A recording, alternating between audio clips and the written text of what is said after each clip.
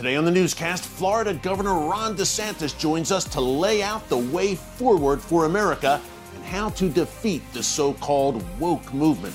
That's next.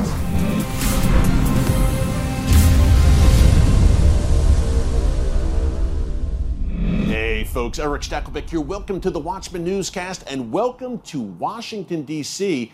I'm here in the nation's capital covering the midterm elections for TBN. And folks, it looks like we won't see the red wave that many anticipated here in Washington, D.C. Many thought that Republicans would take both houses of Congress. Right now, it looks like Republicans will control the House by a narrow margin. But as I come to you around noon Eastern time on Wednesday, November 9th, the Senate is very much still up in the air. So the Republicans may just have to settle for the House. We shall see. There were also many pivotal governors' races across the United States last night, and one in particular stood out. That was in Florida, where Governor Ron DeSantis won re-election with just a resounding victory against his challenger, Charlie Crist, won by nearly 20 percentage points. That was the largest margin of victory in Florida in decades, and he has turned Florida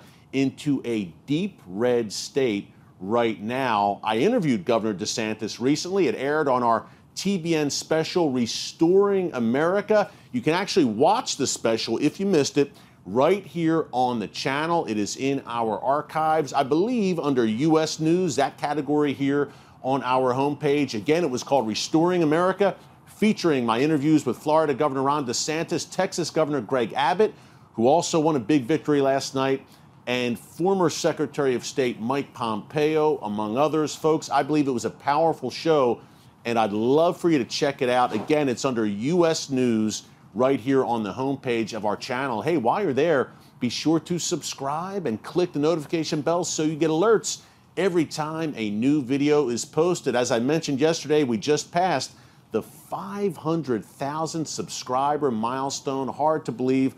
All glory to God, and a big thanks to all of you for standing shoulder to shoulder with us as watchmen and women on the wall for such a time as this. Hey, when it comes to Governor Ron DeSantis, very pro-Israel. Number one, a huge advocate for the nation of Israel.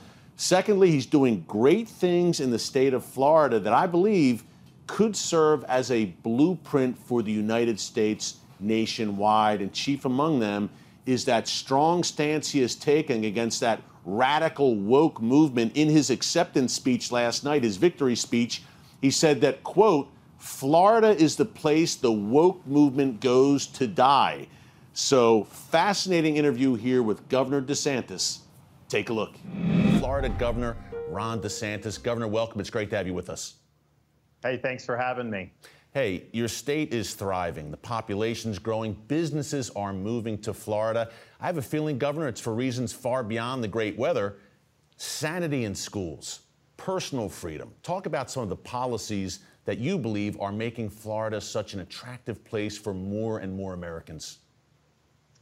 Well, you bring up a good point. We've always had sunshine, and we're proud of that. We also have always had lower taxes than a lot of these states. We've never had a state income tax. So those have always been things to draw people to Florida. But I think since I've been governor, we've seen a really sharp increase in people moving, and not just the typical migrations where we'd have Midwesterners moving to Naples or Northeasterners moving to Palm Beach. You have people from the Pacific Northwest taking their whole family and moving to Florida. And I think there's a couple things. I think one, we were a ray of sunshine when it was really dark with the COVID restrictions. You know, our view was we needed to lift people up, not lock people down.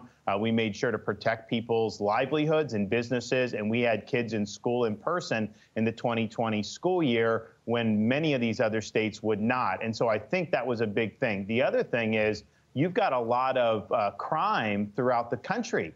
So basically, the criminals really get the upper hand. The society starts to fray because you got to have public safety. One of the main things people say when they're moving in is public safety. We have absolutely had parents move their kids to school here and move their families here because we prohibited forced COVID shots on students. We said that's a parent's choice. We're not going to let schools force your kid to do that. That was a big relief for some of the parents leaving out of like California. We've also worked really hard to fight against ideology taking over our schools. We want to teach the basics. We did the bill that got a lot of attention with Disney, the Parents' Rights in Education. But people do not want things like gender ideology and sexuality injected into elementary school curriculums. These are 6, 7, 8-year-old kids. So I think we've really been a refuge of sanity when the rest of the world has really gone mad over the last few years. Yeah, Governor, I think of the early days of COVID, the Biden administration, the mainstream media criticizing you because, as you said, hey, we're not doing the mask mandates, we're not doing the vaccine mandates, we are keeping the schools open. And hey, a lot of pressure, but you stood strong. Why was that so important to you to stand strong on that issue? Well, I just followed the data. And at the end of the day, it was very clear after the first 4 to 6 weeks of COVID in 2020 that you needed to keep society going, that kids needed to be in school, and we needed to focus on helping our vulnerable population. And we did that. We did a lot on nursing homes, testing, monoclonal antibodies, you name it. And we were happy to do that. But at the end of the day, you had to keep society functioning. My job was to save the jobs of the people that I represent, even at the expense of my own. And I couldn't just run for cover and try to cover my own political hide when I had people that I had to work to protect. And so I was totally willing to take the arrows because I didn't want the people of my state to have to face those arrows. And Governor, you mentioned the schools, the gender madness, critical race theory. You've taken a strong stand against that. When it comes to restoring America, why is the school issue so important? It seems to be the issue among a growing number of parents who are fed up, and you've been at the forefront of that in Florida. Well, the purpose of our school system needs to be to educate kids, not to indoctrinate kids. And my view on that is it's inappropriate to tell a 6-year-old kid that they may have been born in the wrong body. It's inappropriate to tell a 3rd grader that their gender is a choice. Gender ideology, if you want that, go to a graduate seminar at Berkeley or something like that. Don't bring it into our K through 12 schools. And so I think we've drawn a very clear line in the sand on that. And look, what are the results of what we've done? Part of it is open schools. Part of it's focusing on the basics. They just released the NAEP exam results, the only results for all 50 states on K-12 achievement. Florida ranked number 3 in the nation for 4th grade reading and number 4 in the nation for 4th grade math. If you adjust for demographics, we are number 1 in the nation in both. That would not be possible if we were taking our eye off the ball and allowing the politicization of our curriculum. And Governor, you're putting such an emphasis on American exceptionalism, teaching American history, teaching civics even. So exciting things happening in Florida schools. Hey, we talk about CRT, the gender madness, all part of this so-called woke movement, this destructive ideology that is spreading. What do you believe are the ultimate goals of this movement, and why is it so important to defeat it?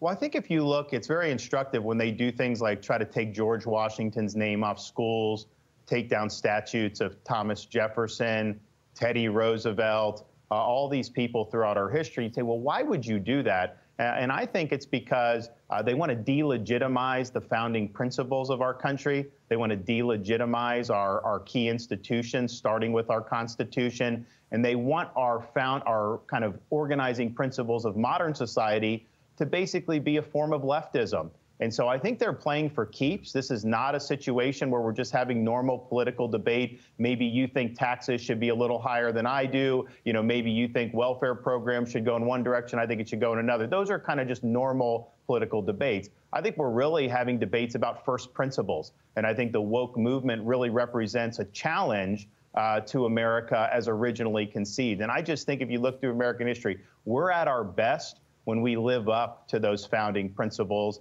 and when we're honoring and respecting our Constitution. And so these are important fights, but they are absolutely fundamental in nature. Yeah, you mentioned that growing crime wave really sweeping through American cities, Governor. I also think of the poorest border, the southern border. It seems we can't go about restoring America or really have a secure country if we don't have secure borders. You had a wake-up call for the citizens of Martha's Vineyard recently with some illegal migrants you sent their way. How are you dealing with that issue, which is a big one? Well, I think if you look, in that Martha's Vineyard got a lot of attention, which is fine. And unfortunately, this was a sanctuary jurisdiction they advertised as. But when the migrants showed up, they kicked them off the island the next day. So they want to have open borders for you and me, but they don't want to live under the consequences of that. And I think we've seen the consequences of the border in the fentanyl crisis that we see. We are much worse off than we were 2 years ago with the supply of fentanyl pouring in across the southern border. 18 to 45, the #1 cause of death in our country right now is fentanyl overdose.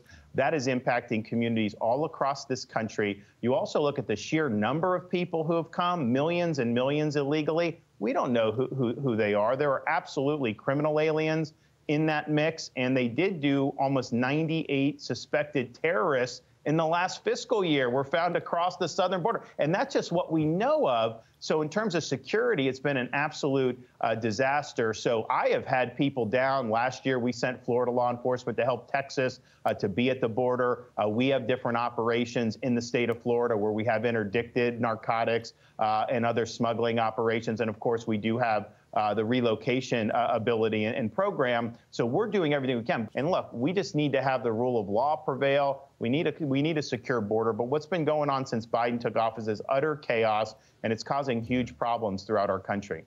Governor, you seem to be laying out a common sense vision in times where common sense is not so common.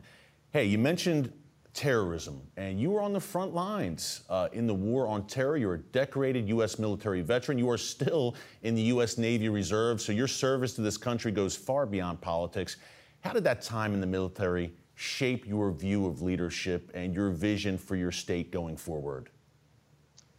Well, actually, if you think about the Hurricane Ian response, the way that we structure that, we really do follow a military chain of command structure. We have, of course, I'm the head of the executive branch. We have our emergency management director is beneath me. And then we fold in all of our state agencies to report up through the EM director and then through me. And so all these agencies came together to help in various ways. So, for example, our Department of Transportation, we had 2 bridges knocked out to some of the barrier islands in Southwest Florida. The residents were being told it was going to be 6 months to a year to be able to get connectivity back. And they asked me for help. These weren't state roads or bridges, but I said, yeah, we'll help. So we got our Department of Transportation. We fixed 1 bridge in 3 days.